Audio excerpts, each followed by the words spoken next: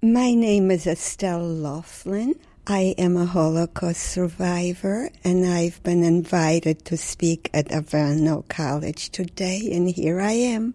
It is becoming more and more rare to hear firsthand from someone who experienced the Holocaust.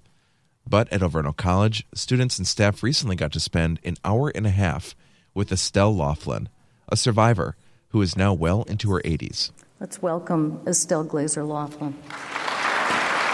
Thank you very much for inviting me, and thank you all very much for being here. She spoke with 88.9 right before taking the stage. I was born in Warsaw, Poland. Warsaw was the center of my universe. To a middle-class, happy family.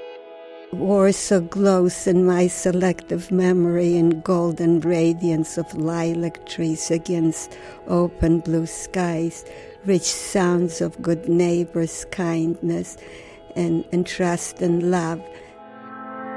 I had turned 10 when Germany invaded Poland, and immediately my life changed beyond recognition. I was isolated in a ghetto, was in Majdanek extermination camp, and liberation. You know, suffering needs witness. At first, few survivors talked about their experiences because it was very difficult to share something so personal. But she broke her silence years ago. She wrote a book and continues to speak today. She says so we never forget and never repeat. Anytime I hear anyone come to the simplistic idea that one's problems are due to someone else, a minority who comes into the country, I see a parallel. Anger begets anger, an eye for an eye, and soon we'll all be blind. That was Gandhi who said that.